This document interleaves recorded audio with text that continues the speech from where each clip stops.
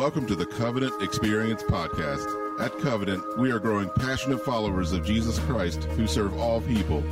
If you live in the tri-state area, we welcome you to join us on Sundays at 9 a.m. or 11 a.m. You can find more information about us online at covenantexperience.com or call us at 304-876-2212 with any questions. And now, today's message. How we doing, everybody? Great to see you. Great to see you as well, whether you're joining us on the other side of that camera or one of the wonderful smiling faces that are in front of me right now. I'm glad you've joined us. Hope you guys are finding time to get away. Who's been on vacation already? Sorry, the lights are a little bright here this morning. I'm having a little, okay, I got a few hands up. Yep, glad to see you're getting away. I know even in the really unusual world we're living in, there's things you can't get away from, but at least you're able to get away. Amen, and it's so great to see all of you here. I am so excited to begin a series on prayer this morning entitled, In This Way. You say, Pastor, where did that title come from? Well, it came from Jesus, who said to us in the passage that was read to us by Pastor David at the outset of our time together, when you pray, pray in this way. Why is that important? Because if we do it the way Jesus told us to do it, we're going to get the effects that Jesus promised. And I don't know that I've ever lived through a time where we needed that more. One of the things I love about living in this country, having been on 4 other continents, is that we are an incredibly proactive people. I have to tell you, I love that. I've been in other places, particularly in the third world, where they don't even look at the weather report in the morning. They just get up, and if it's a tsunami that wipes out an entire village, they just kind of watch it happen, and then they go, okay, what's next? And that's not necessarily wrong. There are other things about those cultures that we could certainly learn something from. But personally, as somebody who likes to prepare, likes to plan, kind of likes to know if it's possible what's next, living permanently in a culture like that would just drive me insane. So I love that we have a fire department, police department, and other kinds of departments around us in civil society that have protocols. They know what to do. They've been trained what to do. When my oldest son spent a summer considering the United States Coast Guard Academy, one of the reasons we learned that they haze you is not just so they can beat you up and give you a hard time. It's because if a torpedo hits your boat at 2 a.m., you ain't got time to cry. Amen? You've got to react. And so I love that in this culture, we try as best we can to prepare for every eventuality. Now, here's the liability of that, though. It is when we get so settled, so comfortable, that we decide, you know what? We can plan for anything and everything. And then in the church, it can get to this level. We are prepared for everything. Even in the church, we can answer everything with protocol, with a rule, with a reaction, with people knowing what to do. And we're big on that around here. But what we don't want to do is become so complacent in those kinds of things that we leave behind dependency on God. Because I'll tell you what will happen, in case you haven't noticed. Churches, organizations will get to that point, and then we'll have a year like 2020. And we won't know what to do, because we will discover in moments like that, no amount of protocol gives us all the answers we need. No amount of knowing how we're going to react can prepare us for things we did not see coming. I think now is just a perfect time for us to look at the subject of prayer, because for too long it's been a last resort. I have a pastor, dear pastor friend of mine, Paul Andrews, over in Finksburg, Maryland, just north of Eldersburg, and he used to joke around when we would meet for a meal, and I would say, all right, well, I guess we should pray over this, and he would chuckle and say, has it come to that? And what he meant by that was, it was kind of a joke back on our propensity to think that, this is sort of a last resort. Like, we'll try the protocol, we'll try the response, we'll try this, we'll try that. If nothing else works, then in desperation, we'll call out to God. So let me tell you something about prayer that is so wickedly ironic in a culture like ours. The first is that it is indeed, it's not just one of the most powerful things we can do. Even in a non-2020 kind of environment, it is the most powerful thing we can do. Listen to some of these encouraging words in James chapter 5. We're told, is any among you sick? Let him call for the elders of the church and let them pray over them. Now, go to the doctor, go to the hospital if you need it. Don't be a fool, okay? God has given us in the natural order a lot of things, but what does he say to do first? Let them pray over him, anointing him with oil in the name of the Lord. And the prayer of faith will save the one who is sick, and the Lord will raise him up. And if he has committed sins, he will be forgiven. Therefore, confess your sins to one another and pray for one another that you may be healed. Why? Because the prayer of a righteous person has great power in its working. Look further at John chapter 14. These are the words of Jesus himself. Whatever you ask in my name, this I will do, that the Father may be glorified in the Son. If you ask me anything in my name, I will do it. And by the way, this isn't just a New Testament concept. This goes all the way back to the Old Testament. We read, for example, in the 107th Psalm, then they cried to the Lord in their trouble, and he delivered them from their distress. He made the storm be still, and the waves of the sea were hushed. Then they were glad that the waters were quiet, and he brought them to their desired haven. Prayer is the most powerful thing we can do. What makes that a wicked irony? Well, it's the second thing. Oftentimes, even in the church, we are both ignorant of prayer and reticent to pray. And there's several different reasons for that. I imagine for some of us, it has to do with intimidation. We don't know quite how to do it. Recent poll said that 8 out of 10 people, this was pre-COVID, so I imagine this number has done nothing but go up. 8 out of 10 claim to pray on a regular basis. 73% said they believe praying can help them. So the problem apparently is not that we don't believe in prayer. It's what we believe about prayer. And I've covered this before here at Covenant, but I think it bears repeating that there are 4 primary misunderstandings of prayer. The first is prayer as a spare tire. What do I mean by that? Well, I mean, again, if the protocol doesn't work, then I'll fall back on this. That spare tire that's attached to the back of your SUV or up underneath, why do they put those things in such inconvenient places? You know why? It's because it's a last resort. You don't even think about that thing. You don't even wonder how much air's in that sucker until you're going down the road and you run over something and then all of a sudden, boop, boop, boop, boop, boop. You're like, whoa, I'm in trouble now. Prayer is a spare tire. This is a view of prayer that says, prayer is my way of running to God when my life apart from him hasn't worked out quite like I thought it would. Isaiah 55 reminds us, seek the Lord while he may be found. Call upon him while he is near. Don't wait until you're in a crisis and then wonder where he is. Number 2, some people see prayer as a microwave meal. Now, I love microwaves. I cooked my breakfast in a microwave this morning. Turkey bacon. I know. Forgive me. It's an abomination. I'm trying to eat healthier, okay? And so in the microwave, microwaves are great, but you don't want everything out of the microwave, do you? If everything you get that you put into your digestive system comes out of a microwave or the drive-through window, you're not going to live very long.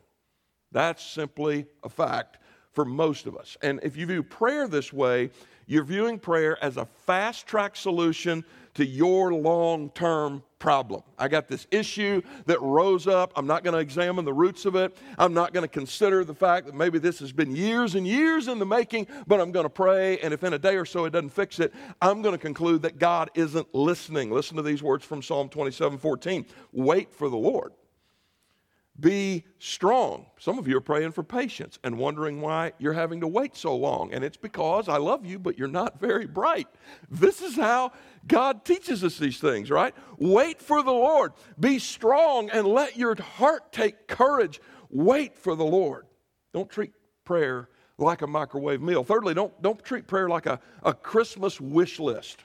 All right? When my kids, when they were younger and they would come to me, and I'm talking, they may as well have put a Mercedes-Benz on the list.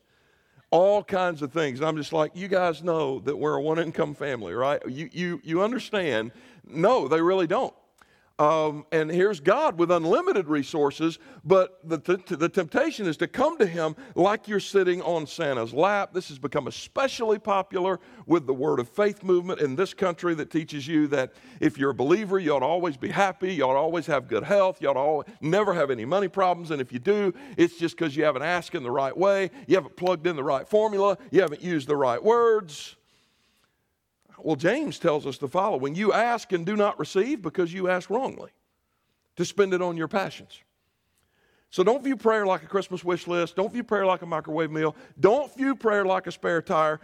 Fourthly, don't view prayer as a presidential pardon. That's a way of saying I can do anything I want. I can live however I want. I can say anything I want. I don't know. Should I put in an extra plug here about social media?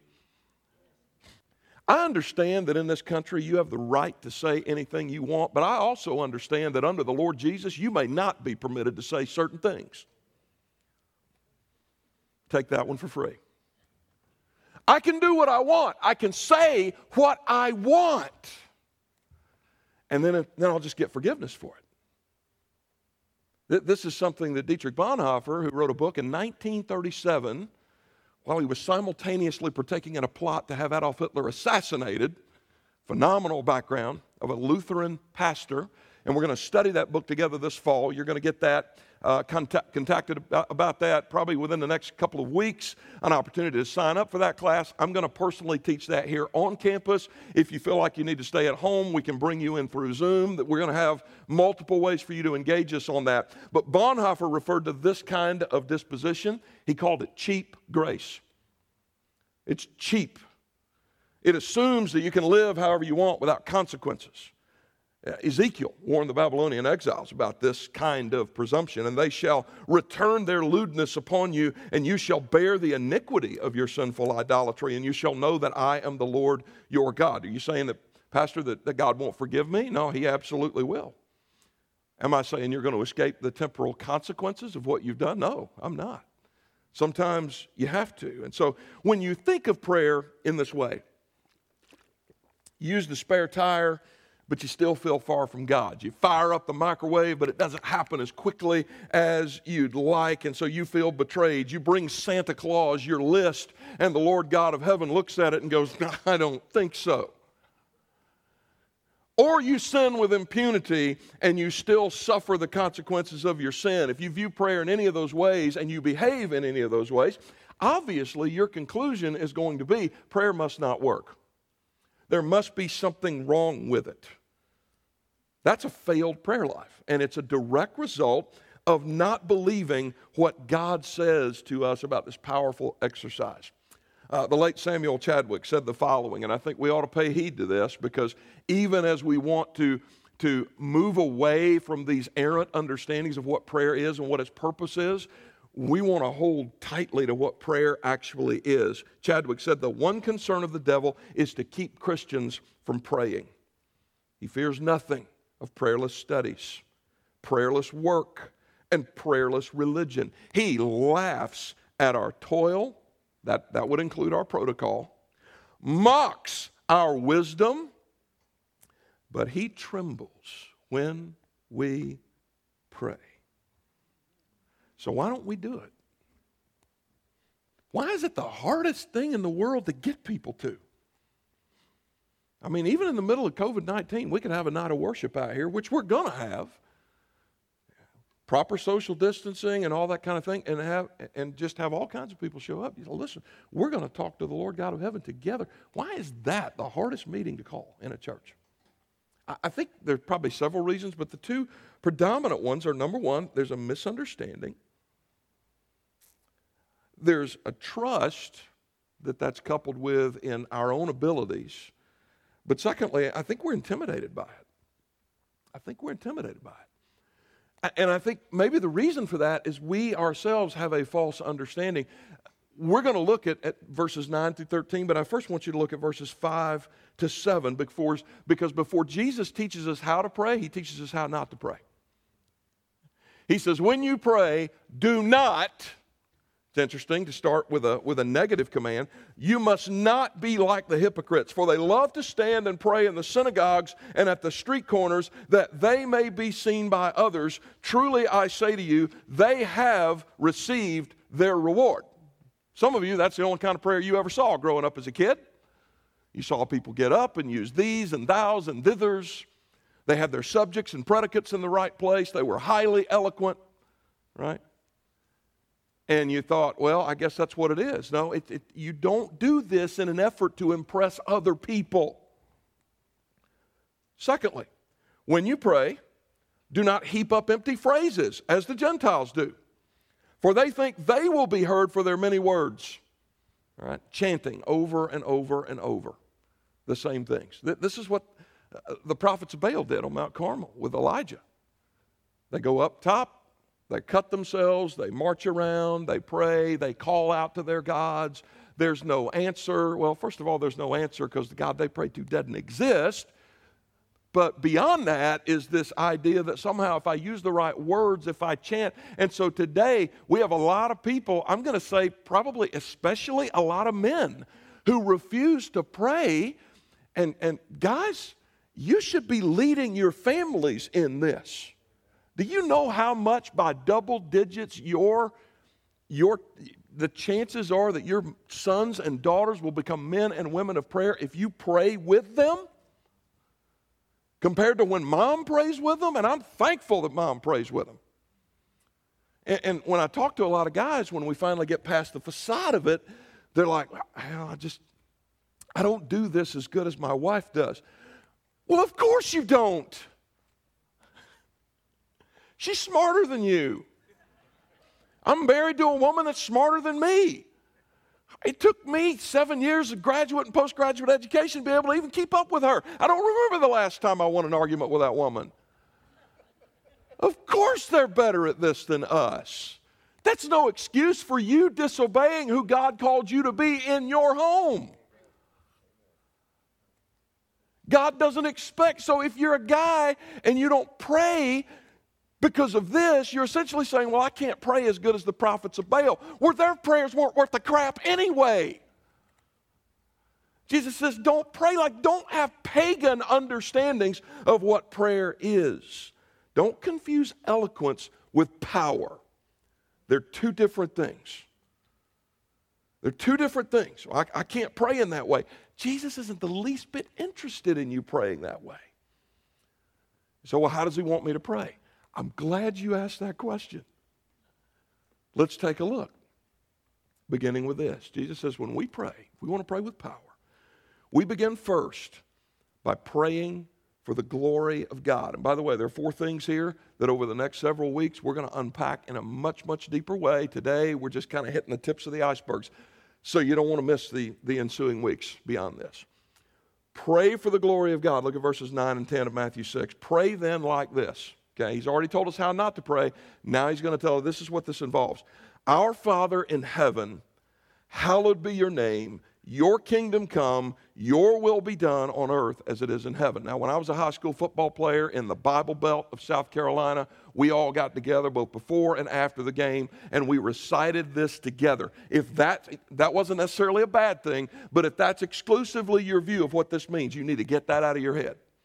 Because that's not what's going on here. There's a couple of things happening here. The first is that Jesus is telling us whatever words we use, whether your subjects and predicates line up or not, however eloquent you may or may not be, you begin every prayer with a praise for the holiness and the hallowedness and the distinctiveness of the God that you pray to.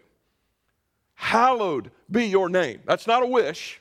God, I wish you were holy. God, I hope that you are who I am. This is a holy, declarative statement of divine truth, and it's where every prayer ought to start, a confession of my redeemed soul that I know who my God is. And that's significant because before you can pray, it's a pretty good idea to understand who you're talking to, right? I was teaching at an undergraduate institution maybe 15, 20 years ago. I was at a preview weekend where a lot of high school seniors were coming in. They were taking a look at the institution, and I happened to be standing right next to the president of this institution when this young lady walks up, 18 years old, salutatorian, I think she was. I don't remember everything she said, but she rattled off her resume verbally in about 3-4 minutes. And all the things that she's done and all the things that she's accomplished and all the things she was looking for in a school. And in the moment there, I was actually able to introduce myself as a member of the faculty. But right maybe 5 minutes in, maybe a little bit longer, I don't know, it felt like an hour, but she finally looked at the president of the institution and she goes, "Oh, by the way, what do you do here?" Really unassuming man, thankfully. He just said, "Well, it's whatever's needed. I do whatever's needed. Sometimes I clean toilets." You ever done that with somebody and like embarrassed yourself because you didn't realize who you were talking to? You ever done that with God? How many times do we do that with God when we go to our knees and we begin to pray and we forget? That's the wrong way to begin prayer. I begin not with my problems, not with my complaints, not with my resume, not with my eloquence, but by centering myself mentally and spiritually on who it is I'm about to address. Because He's your Father. He loves you. He longs for you to come, but He's also your Father. Don't forget who you're talking to. This is a prayer to a holy God. So there is a praise for His holiness. Secondly, there is a desire for His rule. Your kingdom come, your will be done. Notice how this precedes when He says pray in this, we haven't gotten any requests yet. We're not talking about anybody's cancer. We're not talking about anybody's divorce. We're going to get there. Those things are important to the Lord.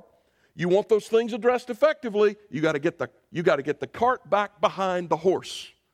And you start with this: your kingdom come.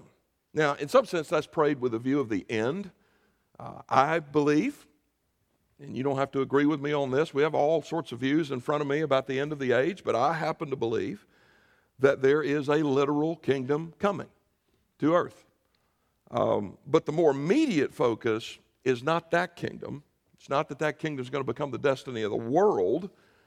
I mean, let's just be honest. God's a sovereign God. That's going to happen whether I pray for it or not.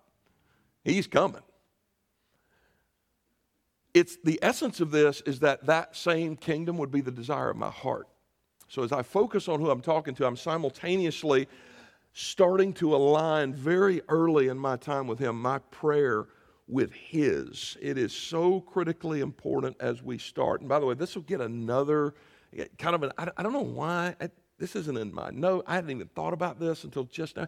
I don't know why I feel compelled to speak to men this morning specifically. To my sisters in Christ, I beg your indulgence. I'm not at all saying that you're unimportant in this, but in my experience, it has been that men struggle with this the most. I think one reason, again, is because they think they've got to get the sentence structure right, like God's more concerned about grammar than He is about your heart. The other thing I think that happens with men is they don't center themselves in who they're talking to. Okay? Most of the time, the reason men don't worship Jesus or the reason men are reticent to follow Jesus is because Jesus is not presented as He is in the Bible, but too many evangelical churches present Him as though you'd be able to take Him in a bar fight. And you can't. You can't.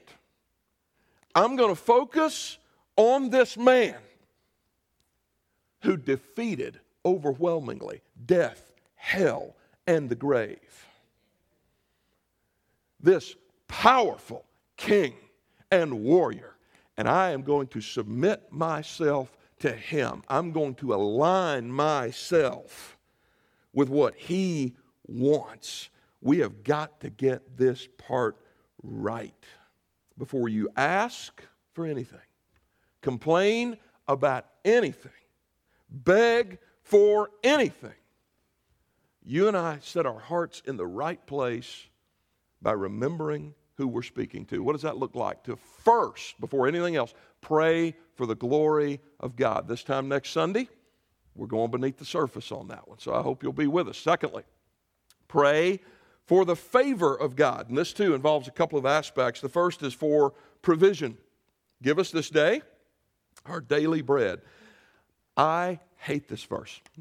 And I'm going to tell you why. It's because I'm a planner. I'm a protocol guy. I want to know how to react. I want to know what to do. I want to know what all my options are. I want my decision tree out there.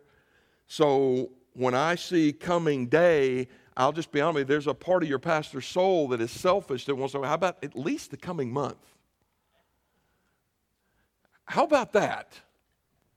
I mean, if everything that's happened in 2020 has taught us anything, it has taught us this, has it not? You can't plan anything anymore, okay? Some of you who've been on vacation are like, man, that was hard. That's the hardest vacation I've ever been on in my life. We planned it, then we had to cancel it, then we had to replan it, God has us at a point at which, boy, if we just stop with the nonsense of when are we going to get back to normal and live right here and right now where God has called us to live and listen for what He's trying to teach us, we would come out, and we will come out of this, but we would come out of this so much more powerful if we just be faithful. And so give me this daily bread. What am I saying? I've already established who He is.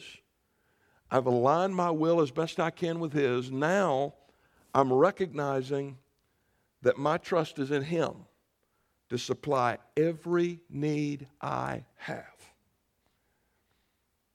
What kind of warriors would we raise up if mamas and daddies, when they go to their knees, would emphasize in their prayers, God, we are nothing without You.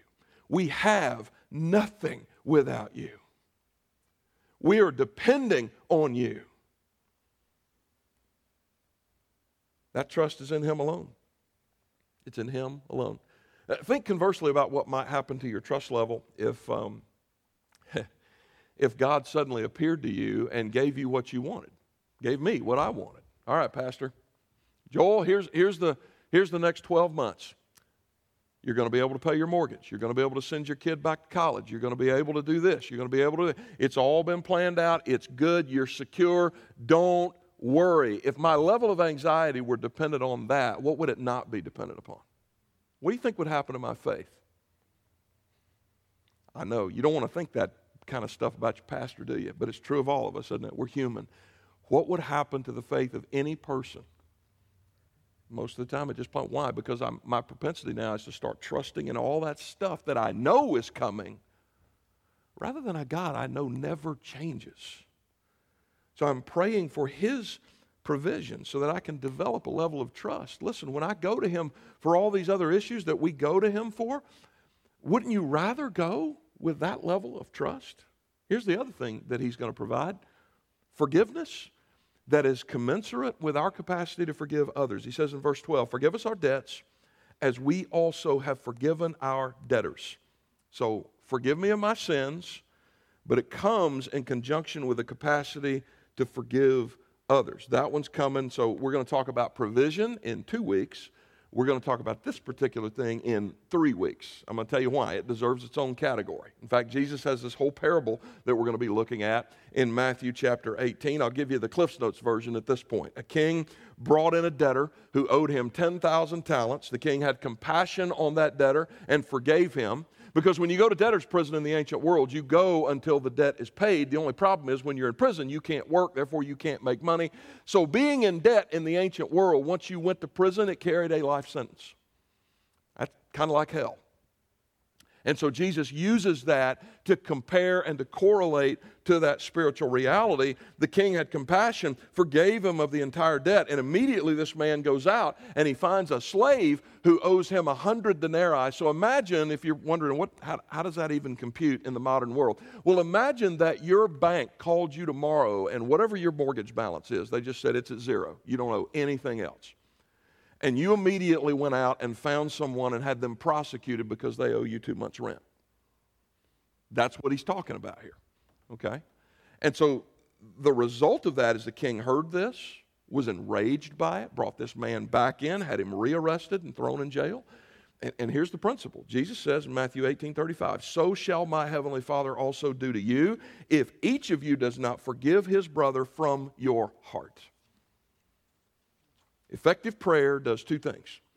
It relieves my anxiety because it brings me to a place of complete trust in a God who never changes and who has always been faithful to me. The second thing it does is it relieves my animosity, because the forgiveness that God has shown me, oh, the things He has forgiven me of, that empower me to show mercy to others. You know what I've discovered? It's not just hard, it's impossible. It is impossible to sincerely pray for God to bless or heal. We cannot do it. When we forgive others, we let go of grudges. That's a sign that we're trusting in the Lord for all things. That's when we know we're praying effectively. So we're going to learn. What does it mean next week to pray for the glory of God? The week after that, for the provision of God. The week after that, for further provision of God. The week after that, the holiness of God. Verse 13, and lead us not into temptation, but deliver us from evil. Now that may cause some confusion if you're familiar with Scripture, and you know that texts like James 1:13 says, let no one say when he is tempted, I am being tempted by God, for God cannot be tempted with evil, and He Himself tempts no one. So what does this mean? Well, it means, Lord, don't permit me to be attracted to things that are unpleasing to You. Take away my desire for sin and rebellion against You. Now, I got to tell you, once you've actually centered your heart on God as He is, once you have set your priorities on His kingdom, Jesus told us in Matthew 6:33, seek first the kingdom and His righteousness, and all these other things will be added unto you. You concentrate on my kingdom. You concentrate on loving your neighbor. You concentrate on taking care of the things I told you to take care of, and I will take care of you. I'll take care of you. So once you get your trust completely in that provision, you're not going to want to desire sin and rebellion. And one of the ways we know that too many who claim to follow Jesus don't have effective prayer lives is because there's too many people. You don't need anybody to lead you into temptation. You're doing a really good job leading yourself there. Can we just admit that to each other? Maybe you should look at your neighbor right now and go, well, it may not be true for me, but I know it's true for you. We are there. Some of y'all should take a Facebook fast for about a month. You don't want to, look, because you can't help yourself, right? You can't help yourself. Like a drunk goes into a bar and he can't just have one or two. He's got to get drunk. Some of you can't just walk into a social media space. You got to get nasty. This part of Jesus' model prayer is intended to illustrate how we fight those kinds of temptations on our knees. And it's precisely why we know too many people don't take prayer seriously. Because they live however they want, and then when they fall into sin, what do we hear? God, help me. Well, that's not real prayer, because real prayer begins way before that and says, don't let me go there. God, would you keep me from that place?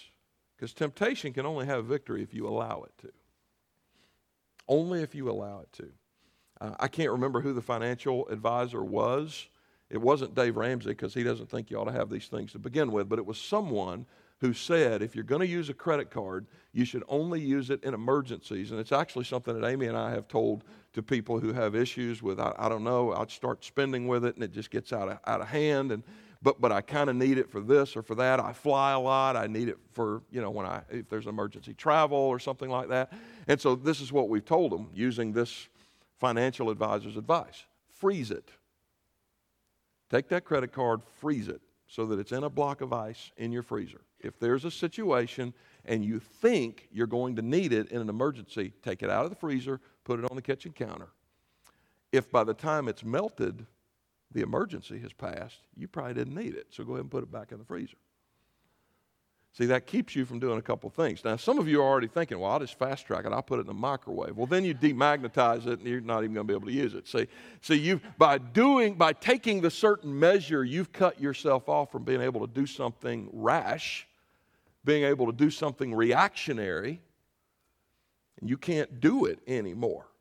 This is what Jesus is talking about. Don't even let me be led there. He said somewhere else in the Sermon on the Mount, if your right eye offends you, pluck it out, throw it away. If your right hand offends you, cut it off and throw it into the fire. When it comes to sin and temptation, the kinds of things that separate you from the holy God who is your only hope, you had better get radical.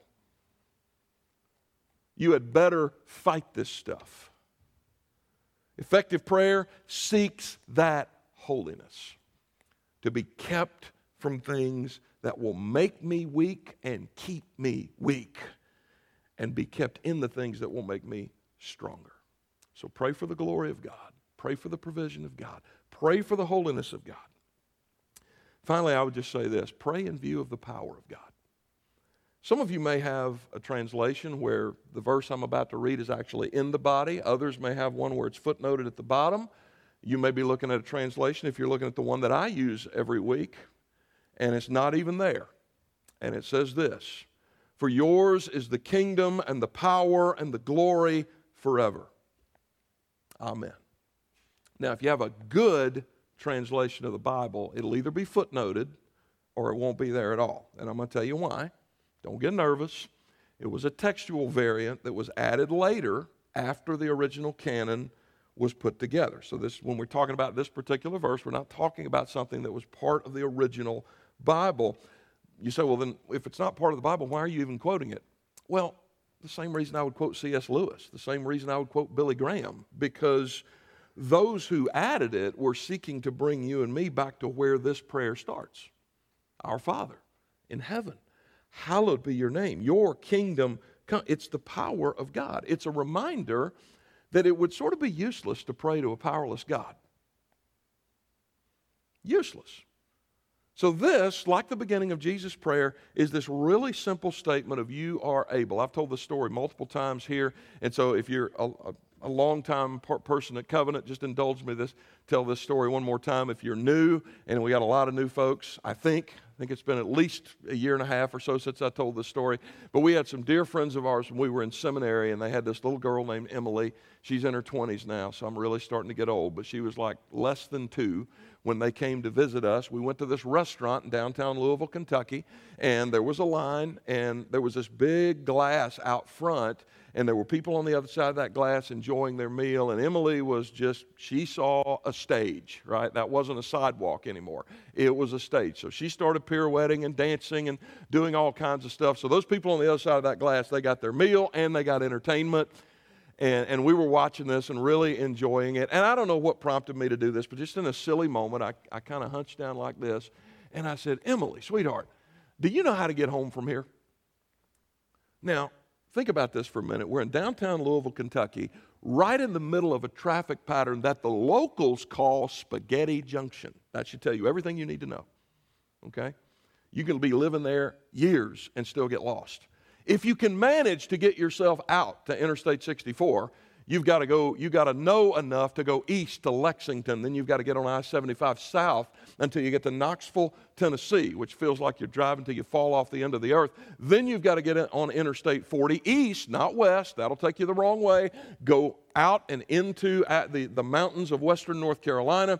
Then you get on Interstate 26, which takes you across the state line into my home state, into Spartanburg. And then you've got to make a bunch of other twists and turns in order to get to this little girl's house. She's got no idea. She can't even cross the street without getting hit by a car. But when I said, do you know how to get home? She looked up at me and she went, uh-huh. Well, now she's piqued my curiosity. And I said, how do you get home? And without even just reflexively, she just did this, reached up to her daddy.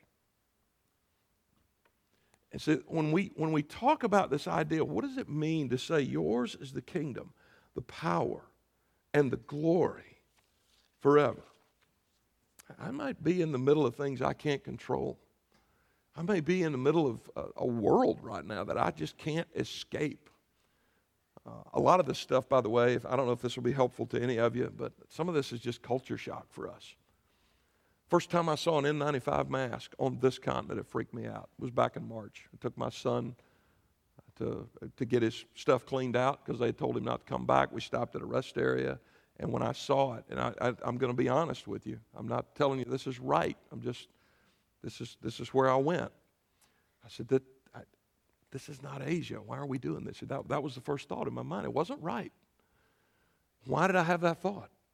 Why did it freak me out?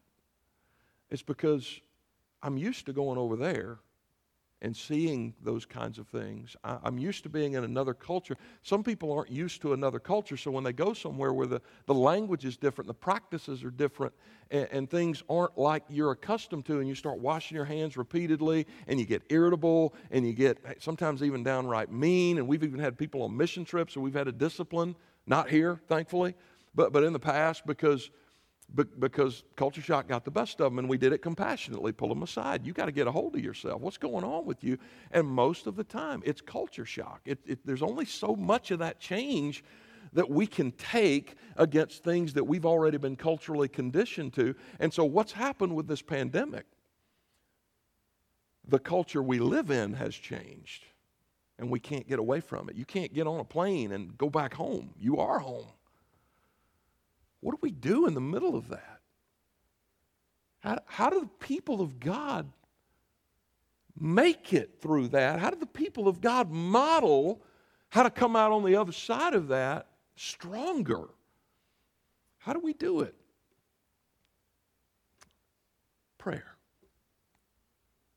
Prayer. In the way that Jesus prescribes it. In this way.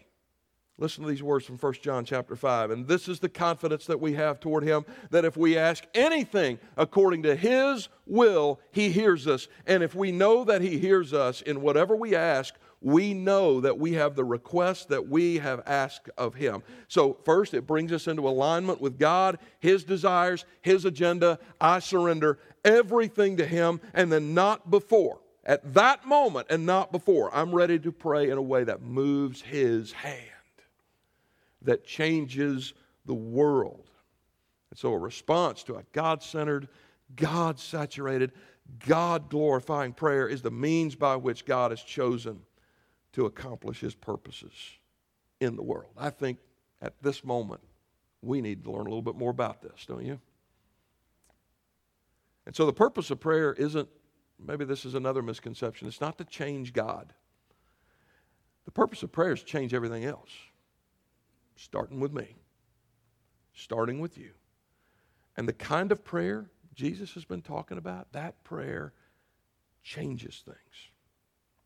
Some people, again, Pastor, I don't think I could ever do that. Why? I don't have proper grammar. Well, neither did Dwight L. Moody, the famed evangelist of the 19th and the early 20th century. You know what they said about Dwight L. Moody?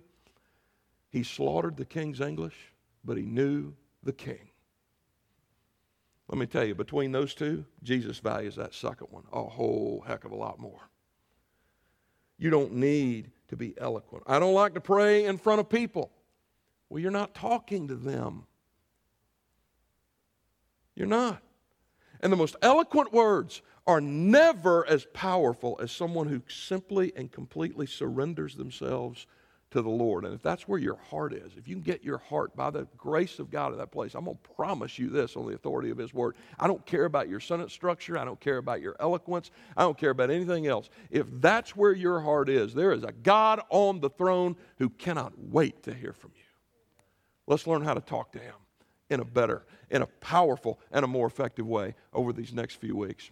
Will you join me as we start that right now? Lord Jesus, even as I pray, there is that temptation as a pastor to put a higher value on eloquence than on where the actual power is. And so, Lord, would you just rip that out of our hearts and our mindset and the ways that we have been conditioned to think about this exercise? I pray, Father, that you would raise up other fathers and mothers and the children that come after them to become people of prayer.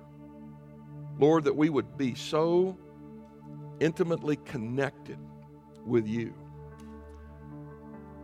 that we would be so unconditionally surrendered to you that everything we speak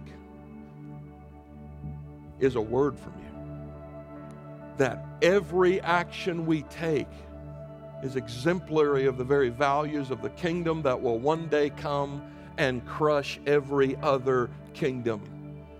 And may we find power, raw, unseething, unlimited power from that experience. Lord, I just pray for people to gain confidence today, not in themselves or in their ability, but in the God to whom they speak. And Lord, I know, and I have no doubt, there are prayers of the people in front of me right now, on people on the other side of that camera.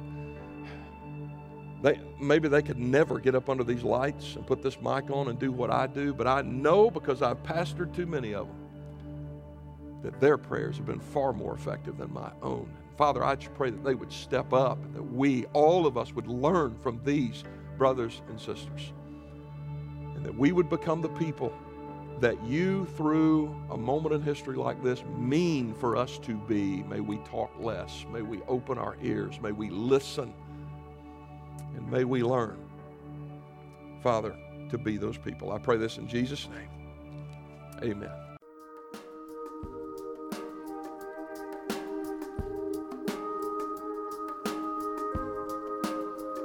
Hi, everybody. Pastor Joel here, and I am so glad you stopped by.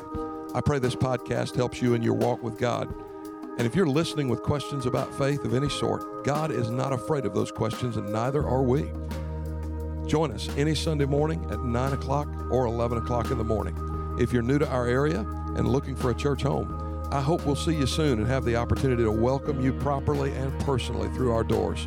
And if you live in the tri-state area, but you're already a part of one of the other phenomenal church families here, I pray this podcast has been a great addition to the primary teaching you already receive from your local pastor, and that you've been better equipped to serve your own church family. So let's all go make Jesus famous this week.